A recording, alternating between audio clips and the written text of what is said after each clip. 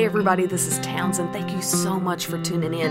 As a lot of you know, these conversations began as joined live streams that turned into podcasts to help reach more people and spread more hope. Thank you so much for your patience with the quality of sound as we figure out the best way to bring you these important chats, just in hopes of spreading more love and positivity. I hope you enjoy.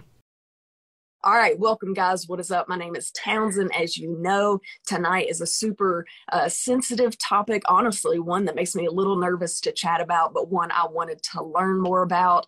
It's something I feel like we all need to learn about, we all need to know about, we need to be aware about, especially for younger children. I read a lot of statistics. I like to do a lot of research before my live streams, learned a lot of things I did not know. And so we'll chat about that later, but let's introduce yourself. So this is Tess. So tell us a little bit about who Tess is.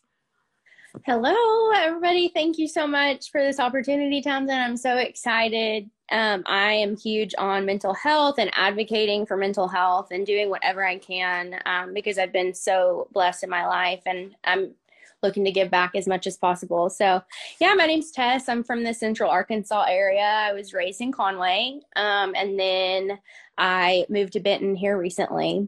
I am a first grade teacher. I teach first grade in the Little Rock School District. Absolutely love it. So I've been teaching for 5 years. I have a dog named Trout. He's a yellow Labrador. And so if you hear a squeak, it's him with his obnoxious toys. So yeah, that's just a little highlight about me. Little brief summary. I love it. Tess, how old are you? What's your age? 26. 26. You're a baby. I know. Okay. So something super interesting I learned. So one, I've had a ton of discussions. Obviously I love mental health. I love the science behind it. I love learning more about it. Love people, learning about them, helping people, not to mention have had my go at it as well. Just getting over dark times, Mm-hmm. And something that just irks me to the bone is when people try to talk about suicide and they're like, I just don't understand it. It's so selfish. Oh, Nothing yeah. infuriates me more quicker than that comment. Yeah. And so I kind of wanted to go over something that I read a million times when I was researching this. And the best wordage that I read was that suicide isn't wanting to die. Mm-hmm. It's pretty much wanting to be pain-free and just having that glimmer of hope is Mm-hmm. what. And so it's not that they want to die. And actually, as weird as this is to say, it's pretty brave. A lot of people would say it's cowardly. Mm-hmm. You wouldn't do it, right? Right. Well, I'm too scared to do that. Yeah. It's not cowardly and it's not selfish. Mm-hmm. That's just not the way to look at it. Mm-hmm. Does that irritate you when people say things like that? Oh my goodness. Yeah. People saying that suicide is selfish. That's one of my biggest pet peeves because I like to think of myself as actually a selfless person. Not to toot my own horn, but I would do anything for anybody.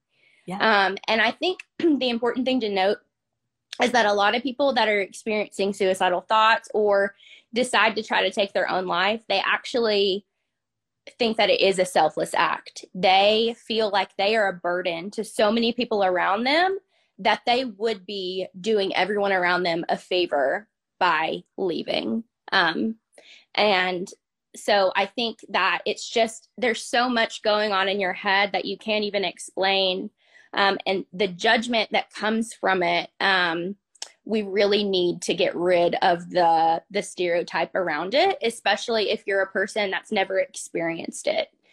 You can't judge someone if you've never had suicidal thoughts yourself. And so just, opening up and being willing to listen to someone that struggled is really important.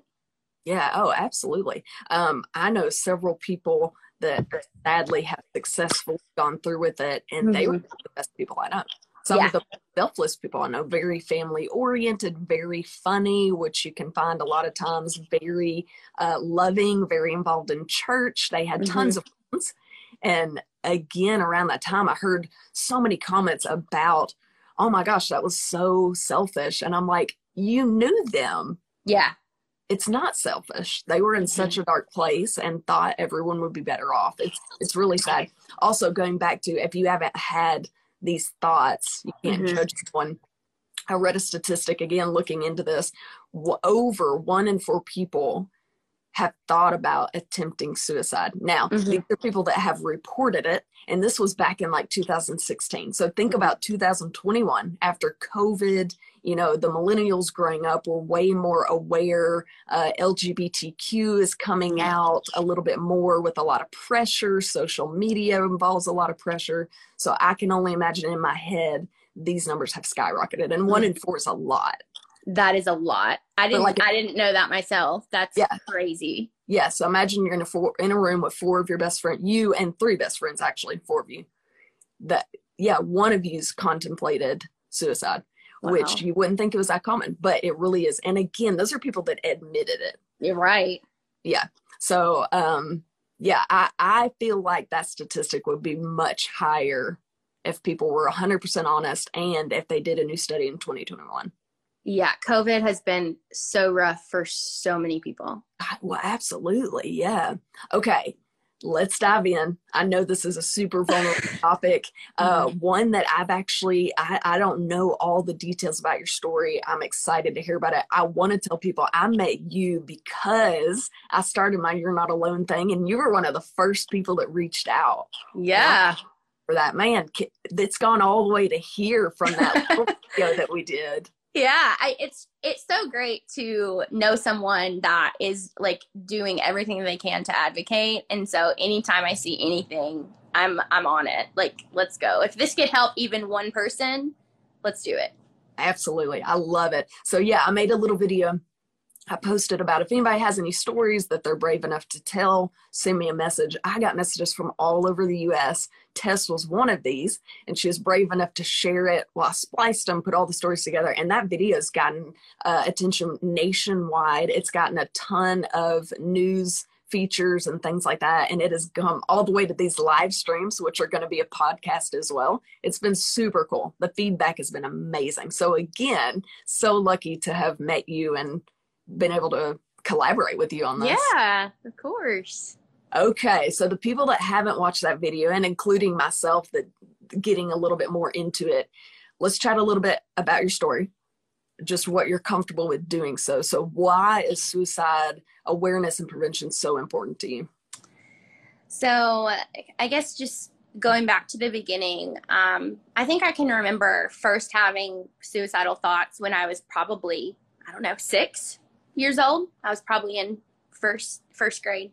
And it was nothing major. It wasn't anything that I was going to act on, but I remember just thinking things like, and it sounds crazy to say it out loud, but I remember thinking, if I just stuffed my head in this pillow right now, I could die. And then I remember, driving over a bridge and being like, wow, our car could fall off this bridge and I would die. That would be awesome, and when I was 5, my parents separated, my parents divorced. So, I went from living with both parents, having them involved, to my life completely was turned upside down at such a young age. But I had such a great childhood. I had such great parents, very supportive. And so my dad lived in a different state. My mom lived here in Arkansas. We moved back to Arkansas. And so I remember just having feelings of sadness. And to this day, someone might relate to this, but Backyard Burger, I don't know if you've ever heard of it. It's like a burger place, and they have these little red Kool-Aids. And to this day, if I see a red Kool-Aid at a grocery store, I will just start to cry because it takes me back to such a sad time in my life. And so I remember just feeling very blue for a lot of my life. But being so young, I didn't really know how to express how I was feeling. I thought that this was just normal. People just feel this way. And so when I was 9, my mom actually got me into some counseling because some of the things that I was saying, she was like, that's not really normal. And so I got into some counseling, and that helped me a little bit. And it kind of helped me work through the divorce. I was new to a new school. there were so many changes in my life. And so that really helped. And then I continued on throughout elementary school.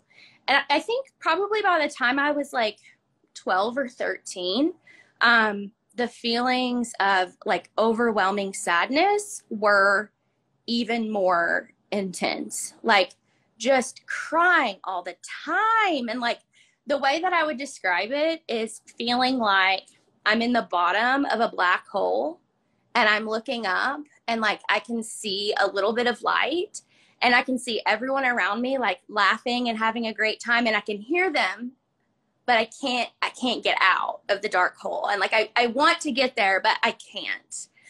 If that puts it into perspective at all. So then, you know, high school hits. It's a rough time for a lot of peeps. It was really rough for me. And then when I was 16, one of my friends passed away in a four-wheeler accident. And that changed the trajectory of my entire life. I just spiraled. I had no idea how I was even going to finish high school. I mean, it was so hard for me. And so I think another thing that's important to note is that I've had like obviously a chemical imbalance in my brain. Like no one at 6 thinks about taking their own life, right? But then I had something situational happen. So one of my friends passed away. And so, you know, you can take as much medication as you want, but you're still going to be sad because your friend literally just died, you know? And so I had started medication when I was about 12 and I took it and then it didn't work. So I got on something different. I took another medication. It didn't work. And then I just kept trying, and I think I tried 12 medications. And then that's when the feelings of hopelessness really kicked in. Because I remember thinking, I've tried 12 of these. None of them have worked, and none of them ever are. This is my state. This is my condition. This is how I'm going to be for the rest of my life. And I remember thinking, I'm never going to have a future. You know, a lot of people in high school, they dream about where they're going to college. I didn't care.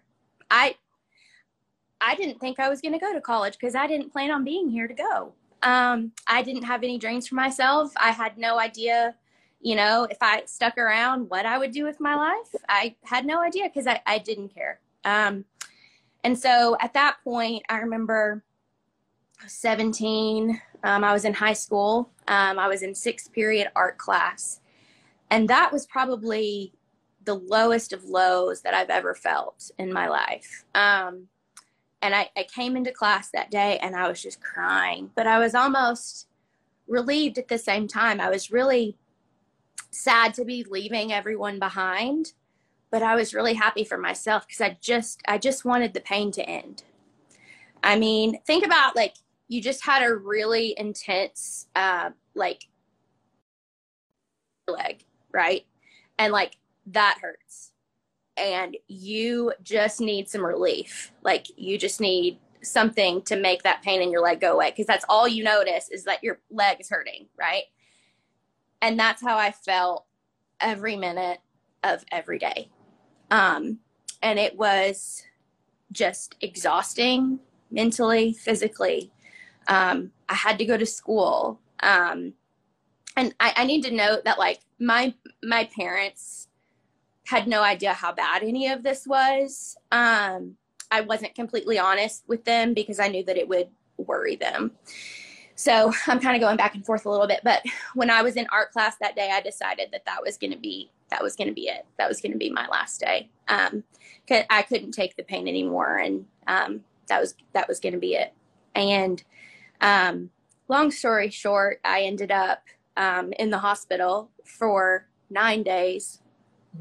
And I remember just seeing my mom for the first time afterwards and her just sobbing and her saying, sorry if I get emotional, and her just saying, I'm so sorry. Like I had no idea, Tess, like I had no idea that it was this bad. And she was just crying. And I remember, you know, my dad lived in a different state. And I remember calling him and talking to him on the phone, and he was crying. And I had never heard my dad cry.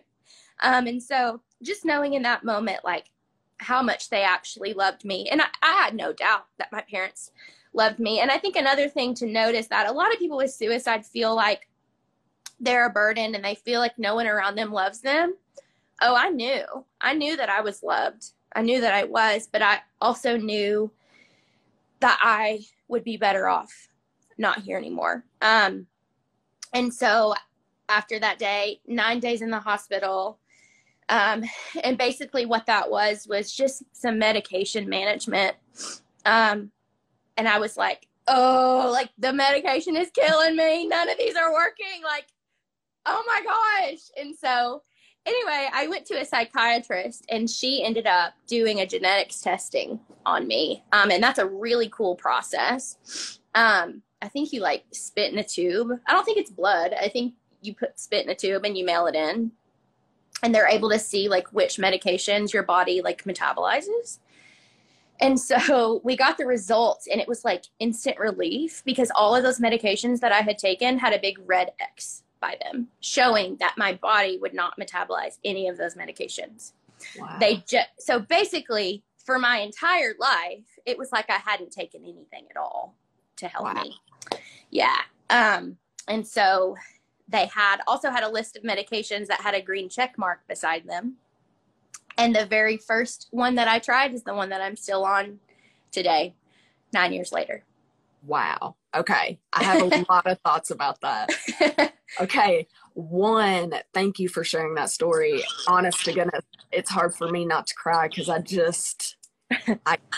get the place of just total darkness and you know you're loved, but it's so lonely, you know, and you're just a burden.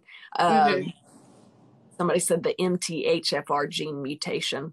Somebody said, you're amazing, Tess. Thank you for sharing. Absolutely. Okay. So one, I want to note, I have 2 nieces, and this is something that I feel like this topic needs to be talked about. It's sensitive. It's hard. Nobody wants to talk about it because, you know, it's scary. Yeah. Half the people don't understand it, and the other half of people that do, it's like a trigger warning. It could trigger somebody. It's sad. It's not happy. However, again, I was reading up on this. And so like you were talking about in your teenage years, your younger years. So before you hit adulthood, which is kind of crazy, your brain can't process emotions like an adult can. And so basically your brain senses greater intensity on all of your emotions, including sadness and isolation. And so kids that are in junior high, in high school, they're getting made fun of. Again, social media and all these pressures that are being put on process anything like an adult can. They haven't learned those coping mechanisms. Their brain is not fully developed just yet. And so think about that. Plus being sad. I mean, it just blows my mind. And so they're not even given a fair chance if they're not talked to about this. Yes. Right. And so again, like the first thing I think about hearing your story are my 2 nieces. And although they seem happy and they just need to know things will get better. Things will get better. I think, so going off of what you said about your nieces, like they seem happy. I'm not saying that they're not, but like for me, when people found out that I attempted to take my own life, like they were like, Tess, what?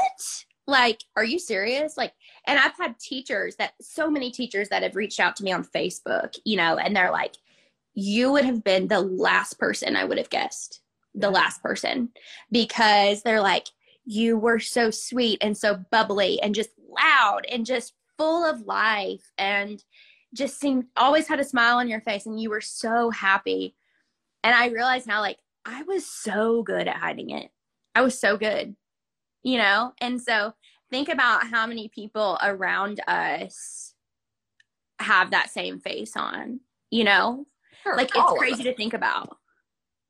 Yeah, we all go to work and the small talk, hey, how are you? I'm great. How are you? But really, they don't know you stay like crying or that you want to jump off a bridge tomorrow. But like we make light of it, but literally we're so good at hiding. And COVID, and I've said this 1,000 times, social media make it so hard because you're stuck behind a screen. So one-on-one interaction, these conversations just aren't happening. And I just feel like it's super important. In 2019, they actually found that almost 1.4 million suicide attempts were done. 1.4 million. Wow. And again, those are the ones reported. So I found that women, I thought this was super interesting. Okay. So women, for whatever reason, a lot of them that did the medication management, so they overdosed purposefully, they were recorded as accidental overdose.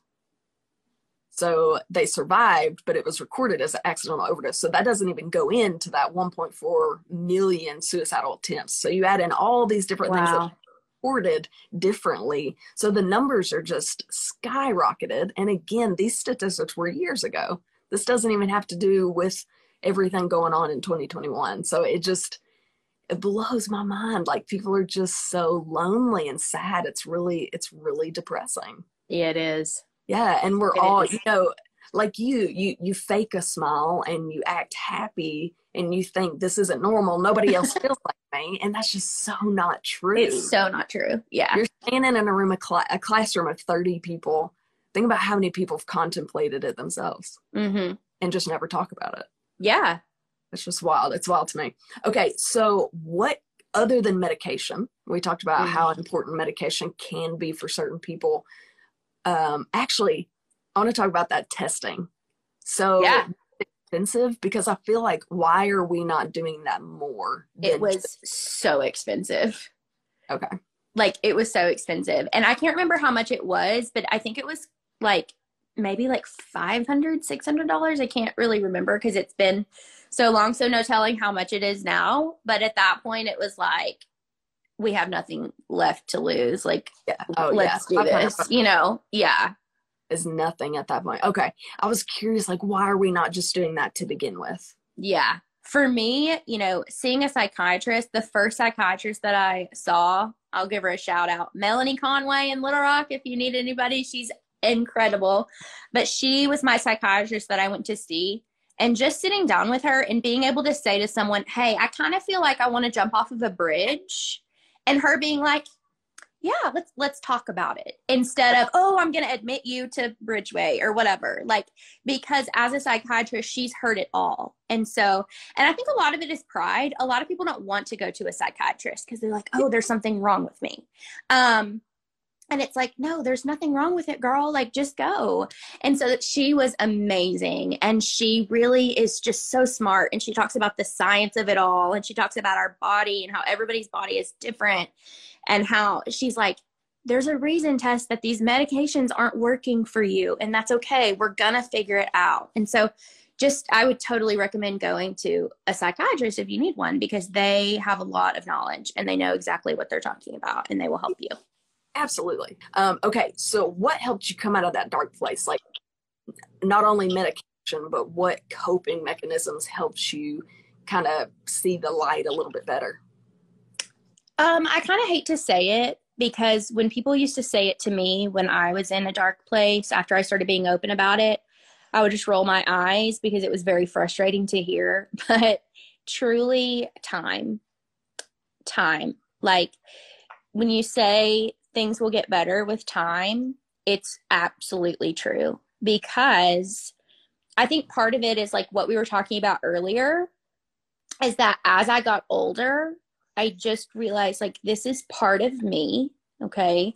And I'm just learning some different, like, coping mechanisms. Like, I know how to deal with it now. So, like, I'm going to be completely honest. Last week was very rough for me.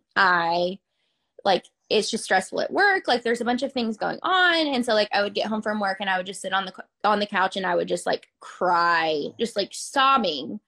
And, like, as much as I wanted to just sit there and watch Netflix, like, I was like, no, you need to get up, like, do something. And so I learned that, when I was younger, I used to just lay in bed all day, and, like, that makes it worse. And as much as you just want to lay in bed because you're just in pain and you're hurting inside, you've got to get up. So I got up. I took my dog for a walk. Lots of sunshine. Like, sunshine always makes me feel better. I always think of Legally Blonde. Endorphins make you happy, So that's, like, literally in my head all the time. Endorphins make you happy. So I always like to go outside and like walk my dog, like go for a run, just go to the park and just sit in the sunshine. Like if you don't want to walk, just drive somewhere. Let's see, if you need to just take a nap, just take a nap, but don't just lay there all day. I really like puzzles, like just getting up.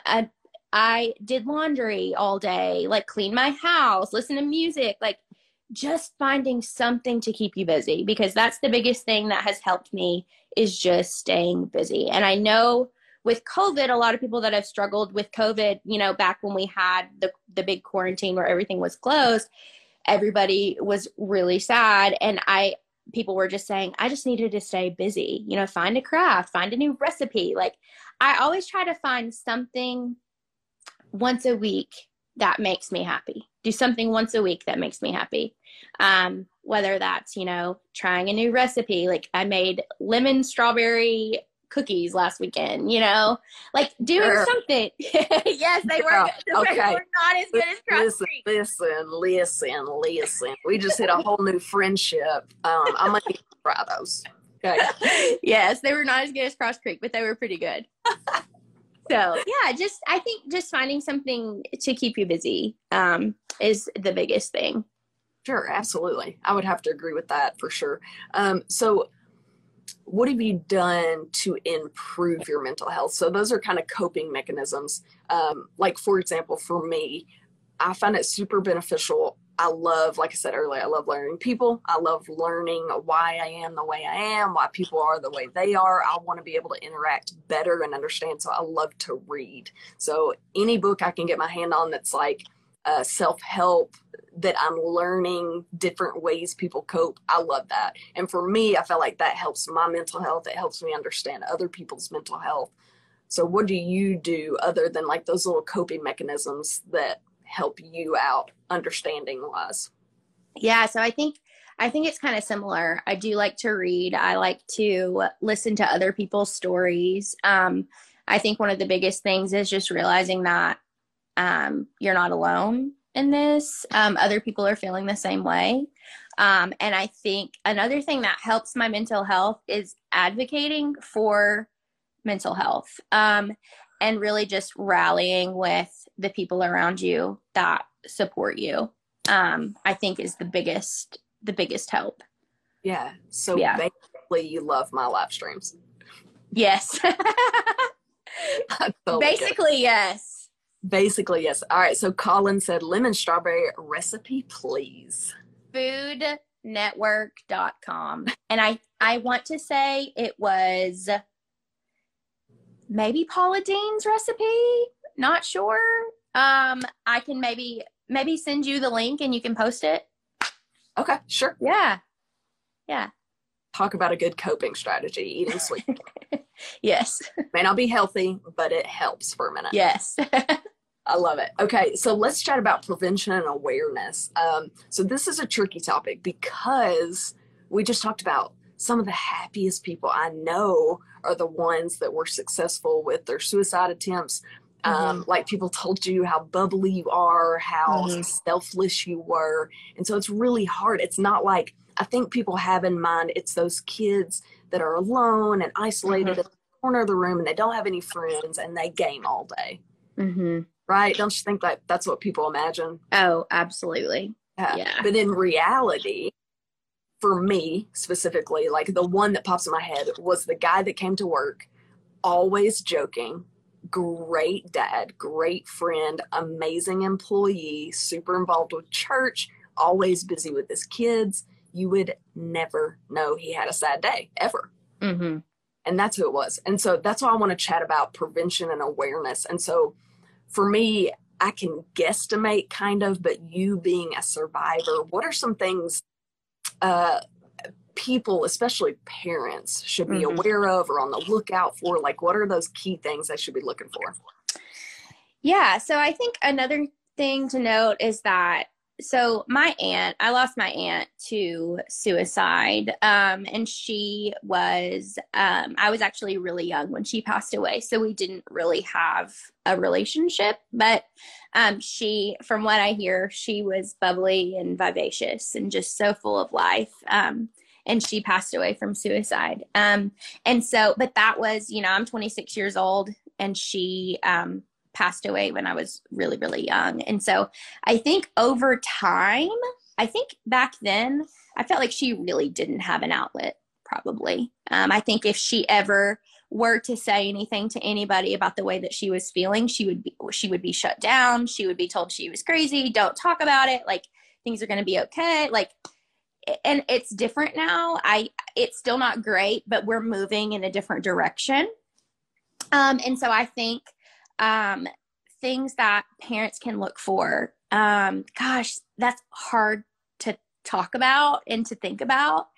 But I just try to think about my own story. I think the first and most important thing is being willing to talk to your kids, and not shutting them down, and just validating that their emotions are valid and they're real.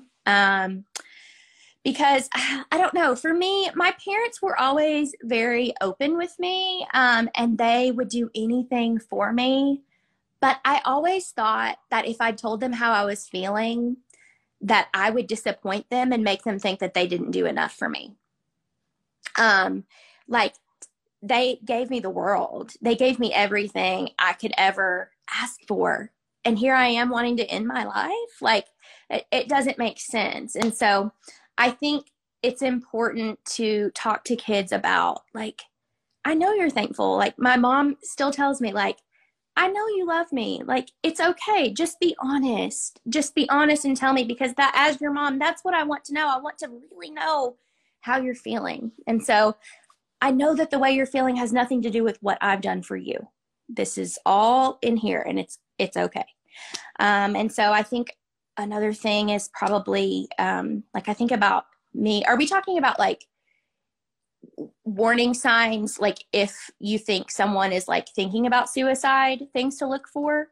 Yeah, sure. So let's talk about, like, parents. What do you feel like? We'll start with awareness first and then kind of preventative tips later. But yeah, they have a kid, they're super involved, they got friends, but what are some things they can look for where they're like, okay, something's going on? Yeah. I think their child becoming, like, not as interested in their activities. So, like, for me, I was super into band and, like, loved band, and I loved gymnastics and all of those things. And I just did not want to do that anymore. I had no desire to, like, go and do anything. I didn't have any energy. Like, I didn't want to hang out with my friends. I didn't want to go and do anything. And so that was a big thing for me. Personality switch, like, things that I used to be interested in, I'm not interested in anymore. I think that's probably the biggest one, that I can think of, for that.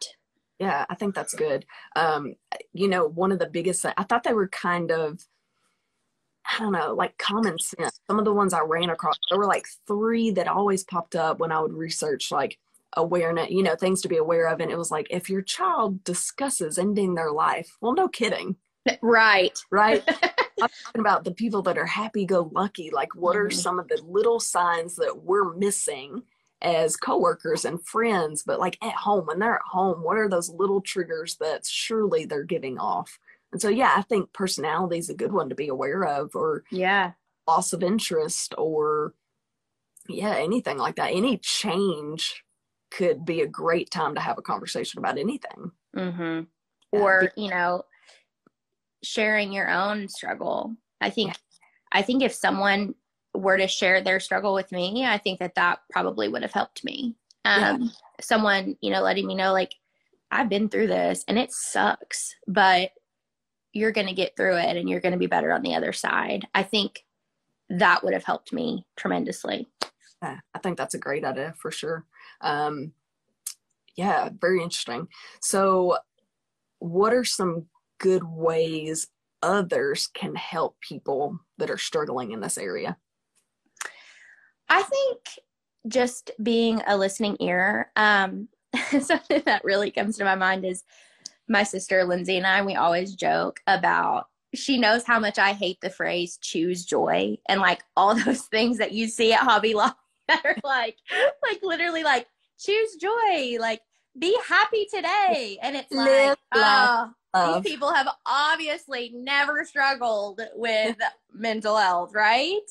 And so the biggest thing is just being a listening ear. If someone's talking to you about how they're feeling, don't say, oh, well, just choose to be happy. Like, really? You don't think that I've tried that one? Like, you know, or like think positive. Just because that really, I think, shuts people down even more. They're like, oh, well, they didn't want to listen. So, and I think that's a big thing that happens, is that we're like, well, be positive, think positive. And then you feel like you can't talk about it anymore because you're just told to be happy and be positive. And so I think just being a listening ear and being like, wow, I'm really sorry that you're going through that. Is there anything that I can do to help? Like, is there anything that I can do? Like, do you need help with laundry? And honestly, for me, sometimes when I'm still having rough days, like I didn't have this magical cure where like I'm automatically cured from like mental health. I just want somebody to talk to me on the phone or like FaceTime for a couple of minutes, or like someone just come over and sit with me on the couch. Like you don't even have to say anything. I just need someone to sit here with me. And so just being a good friend and a good listener is the biggest thing that I can think of.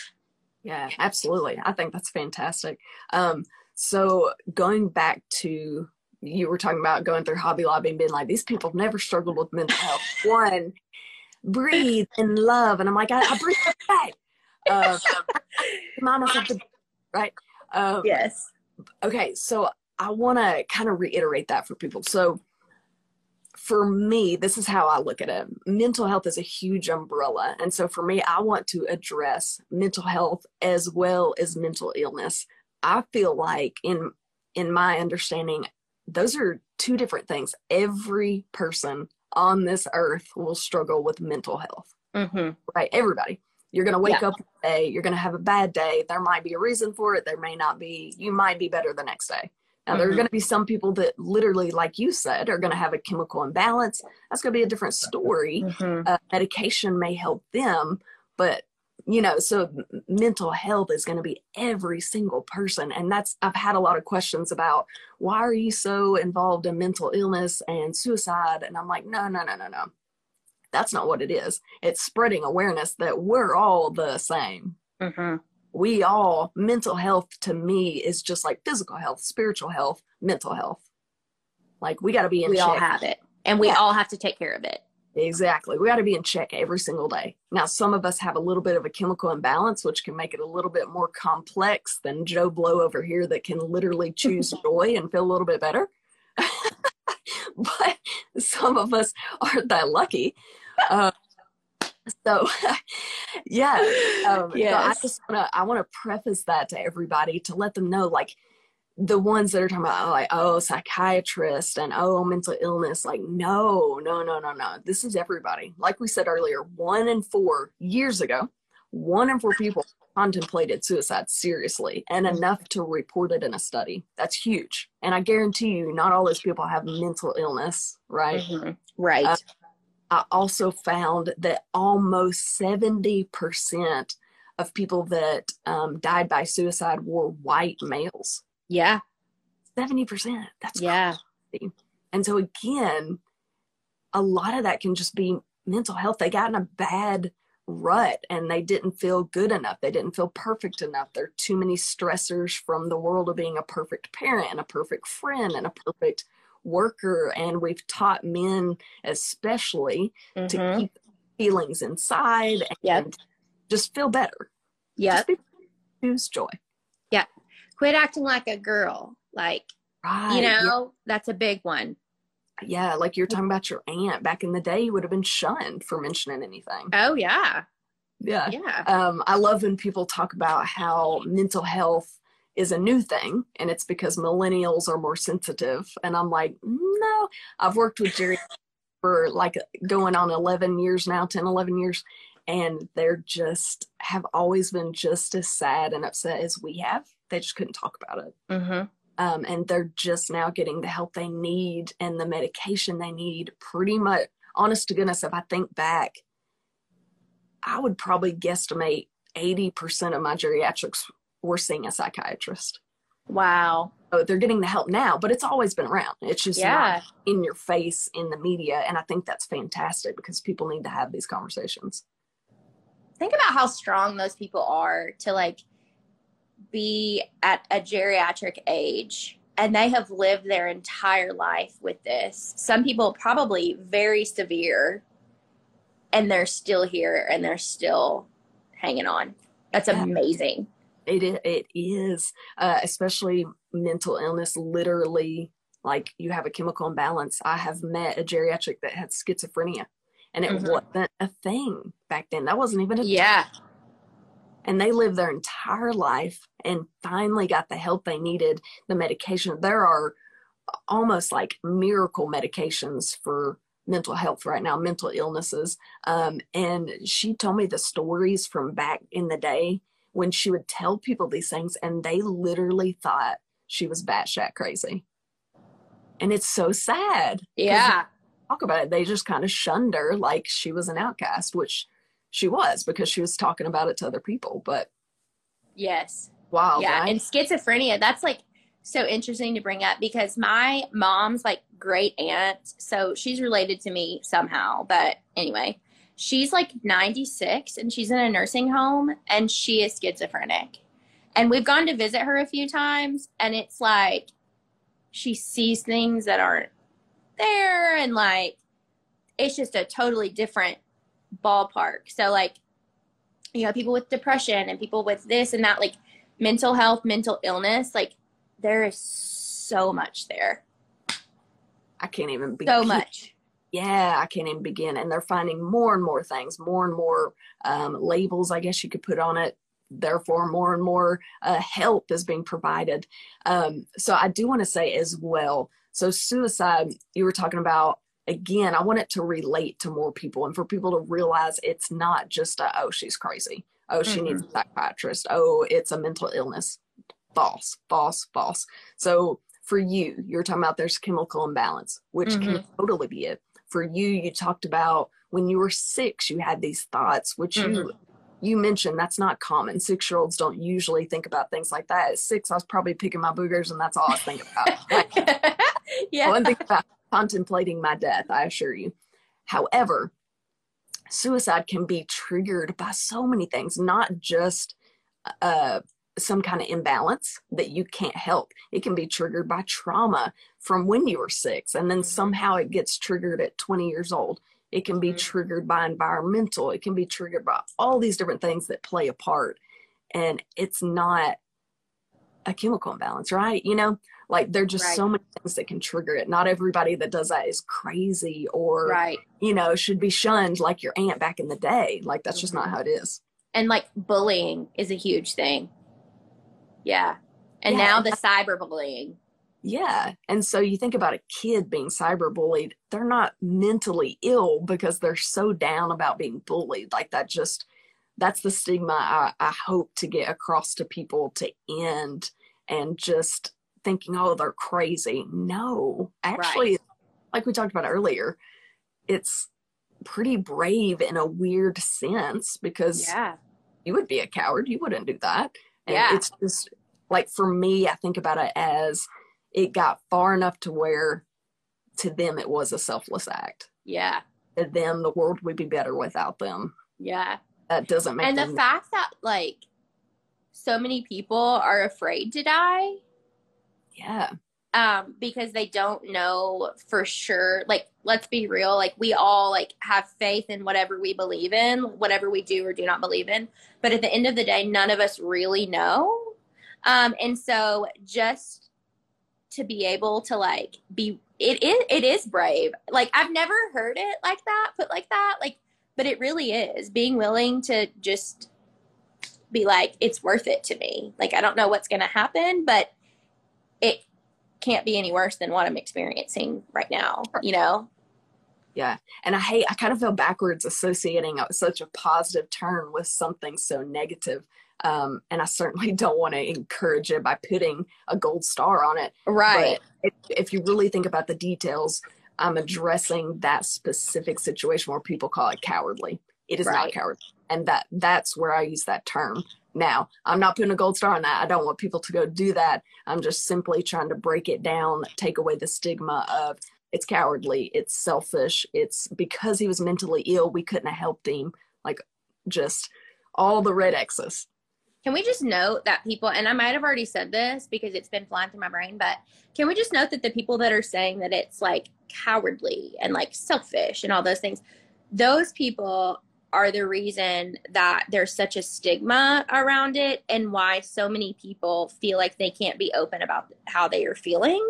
Oh, absolutely. And they have to just live their life with a happy face, put a smile on, and just keep on keeping on no matter how bad you feel, because they feel like they can't be open about it. Sure. Imagine them saying that to their child. Like, yeah, you would die, that's cowardly. Like, yeah. What? Okay. Like, let's normalize being able to, like, when someone says, how are you doing today? Being like, you know what? Not so great. Mm-hmm. How are you doing? Yeah. Let's talk about it, you know? Let's chat about it. Absolutely. Absolutely. And I think sharing your deep, dark feelings is not something to put on blast. I mean, I don't put anything on blast, really. I'm a private person, but those feelings have to come out somehow, whether it be with a preacher, a pastor, a best friend, your mom, whoever you trust. You don't have to tell, again, Joe Blow that chooses joy. You don't have to have that conversation with him. But you got to have it somehow. But I hate Joe Blow.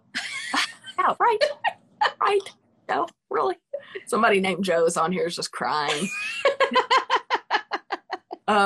So I do want to like relate to you. So I don't know how much of my story you have heard, but so basically I started having anxiety and kind of coming to terms with, dude, something is up. I've not experienced this feeling before, but it feels like you expressed earlier, like a black hole that I can't get out of.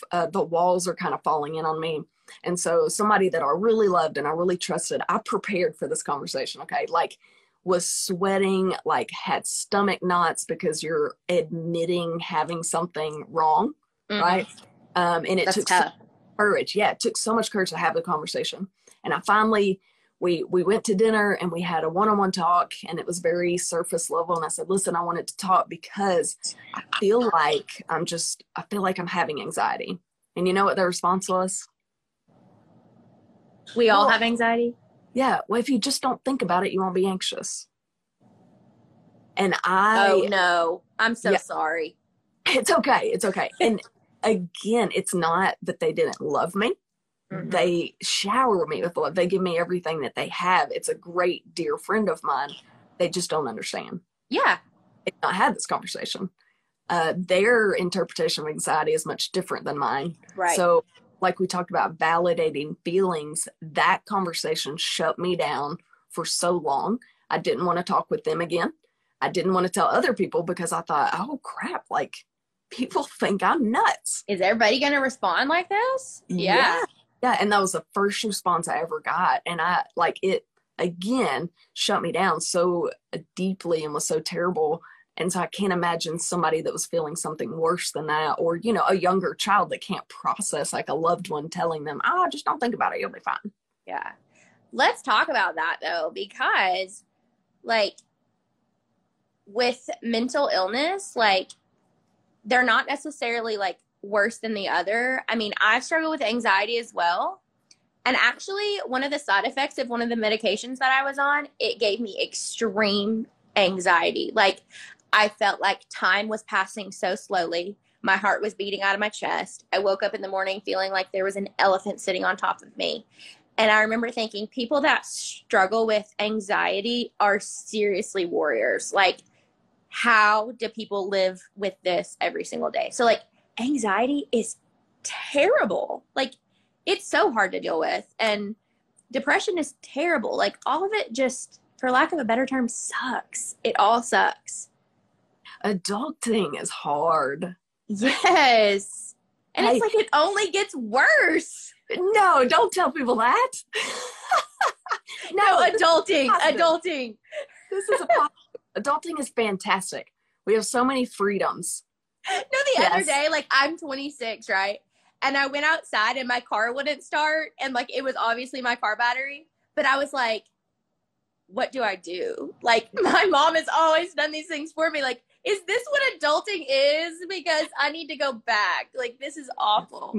Yeah, I've not made my bed. I've not put sheets on my bed in approximately like 3 weeks. I changed my pillowcase, and I'm like, adulting's hard. That fitted sheet.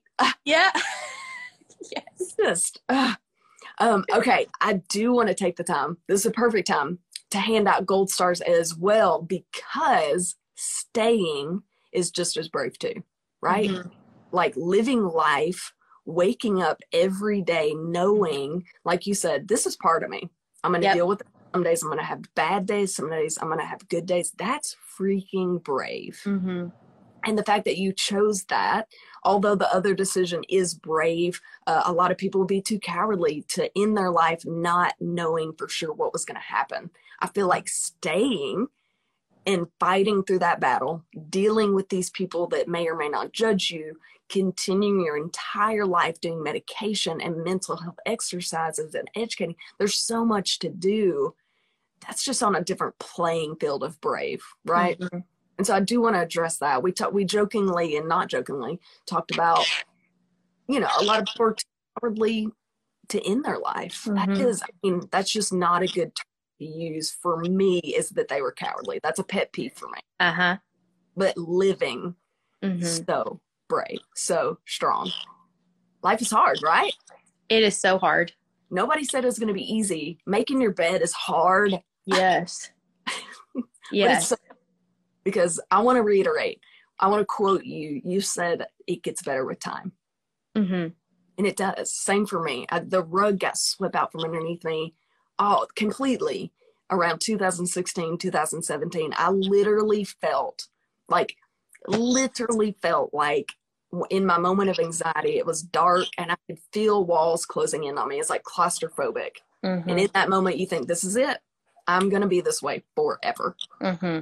And it could be a 10, 20, 30 minute, I guess you call it attack moment, whatever. Yep. It could be 1 minute, but in that minute, your brain says, this is it. I'm stuck like forever. Yep. Yeah. But it gets better. 30 minutes. What a terrible feeling that is, you know? Yeah. But it gets better. Like it does. And even like it gets better throughout the years, but it also can get better within just like a day, you know? Yeah. So I've had moments where, and I'll be honest, like the suicidal thoughts, that's just something that I'll always have. I still have them. I'm not going to act on anything, but it's just something that I live with. And so when I was having a really rough day last week, I remember sitting on the couch thinking, oh no, am I spiraling back to where I was? Just a million things. Also some anxiety going through my head. And the next morning I woke up and I thought, wow, I did it. Good going. And it was like the best day. You're like, high five to myself. Yes, pat on the back, you know? And so it gets better throughout the years, and it also can get better throughout the days. Absolutely. The sun will rise and we will try again. I have that on a huge canvas in my house. So you do have Hobby Lobby quotes. Not choose joy. It's not. No. Yeah, I love it. Absolutely. Some days for me, literally just going to bed, anxiety makes you incredibly tired. Yes. Literally taking a nap or going to bed restarts me, and I'm ready to go the next day. Yep. Yeah. So for people that are struggling, literally tomorrow morning, you could be a totally different person. Mm-hmm. And there's so many ways you can go, so many places you can go, so many places you can turn to that can help you. And like we talked about, there are miracle medications nowadays. Right. References you can find. If you need any of those, feel free to message me. I've got a big referral list. I can get you names. I can get you numbers. I'm sure Tess would be willing to chit chat with you if you have any questions or concerns for her as well. Last thing, what are some things people can say to people they feel like are struggling? Like, what are the right words? Because I don't want to be like, hey, you seem like you're going to jump off a bridge. Like, what's a good way to term that? So I saw a TikTok the other day, and it's probably the most powerful TikTok I've ever seen. And I love TikTok because you'll be laughing 1 minute and then the next minute it's something like super profound and you're like, whoa. So I saw a TikTok the other day and it like made me cry in a good way. And it was a girl that she was about to take her own life, and she was on the edge of a cliff, and she was going to jump. And somehow, I don't know the whole story, but the fire department showed up, and she said, this firefighter said to me, he said, just try it one more time. Just one more time.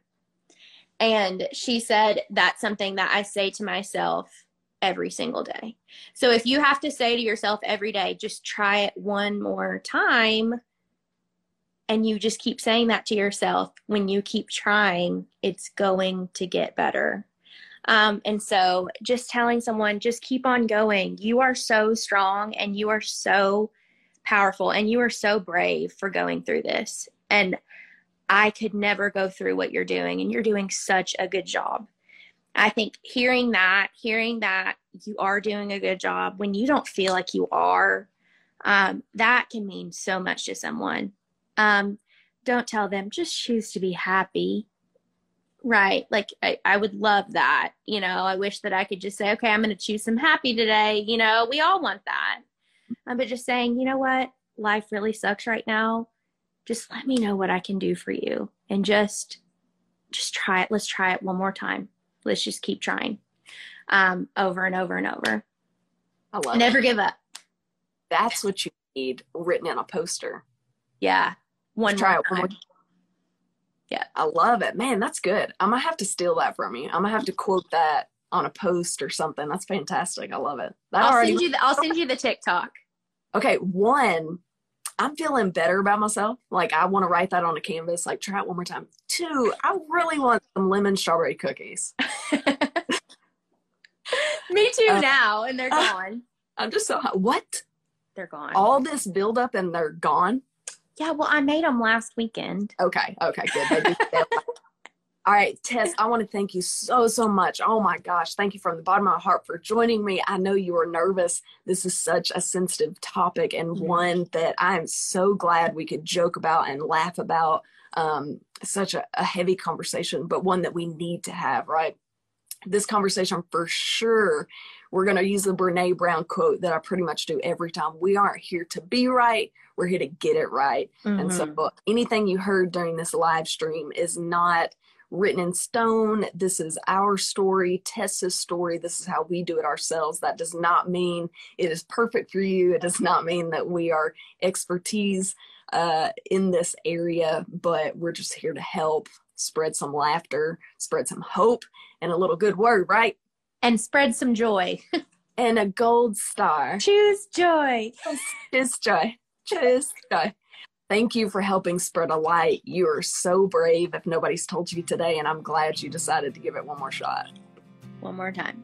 One more time. One more time. Thank you so much, Townsend. Absolutely. Have a good evening, everybody. Good one. Bye. Thanks, everyone. If you're looking to buy or sell, I have the perfect realty company for you. Clark & Co. Realty is located in the Benton, Bryant, Arkansas area. And they understand that buying or selling a home is more than just a transaction. It's a life-changing experience. That's why their team of highly seasoned real estate professionals is dedicated to providing exceptional, personalized services for all their clients. They truly take great pride in the relationships they build, and they always work relentlessly on the client's behalf to help them achieve their perfect real estate goals. They always have the client in mind, and I can speak firsthand when I say how reliable, trustworthy, and quick they were. When I was looking to buy my first home, they were there with me every step of the way, answering every question I could think of. They showed me a great amount of knowledge and patience through the process. It's no wonder they've won so many awards for their outstanding services and their excellent relationships with clients. So if you're looking to buy or sell, there is no better option than Clark & Co. Realty. If you're looking for the perfect place to relax and unwind after a long day at work, you want to grab a cold drink with a good friend, a good community, Lucky Lou's is for you. It's located in Little Rock, Arkansas. It was founded by two friends sharing the same dream. They wanted to make a place where everyone would feel comfortable and accepted, dogs included. They wanted people to feel a little bit like they were back home. So grab a friend, grab a dog, or 12, and head over to Lucky Lou's, where you can make your own luck. Okay, here's the best advice you're going to get today. If you're driving through Conway, Arkansas, swing by Cross Creek Sandwich Shop. Honestly, talking about this sandwich store is making my mouth water.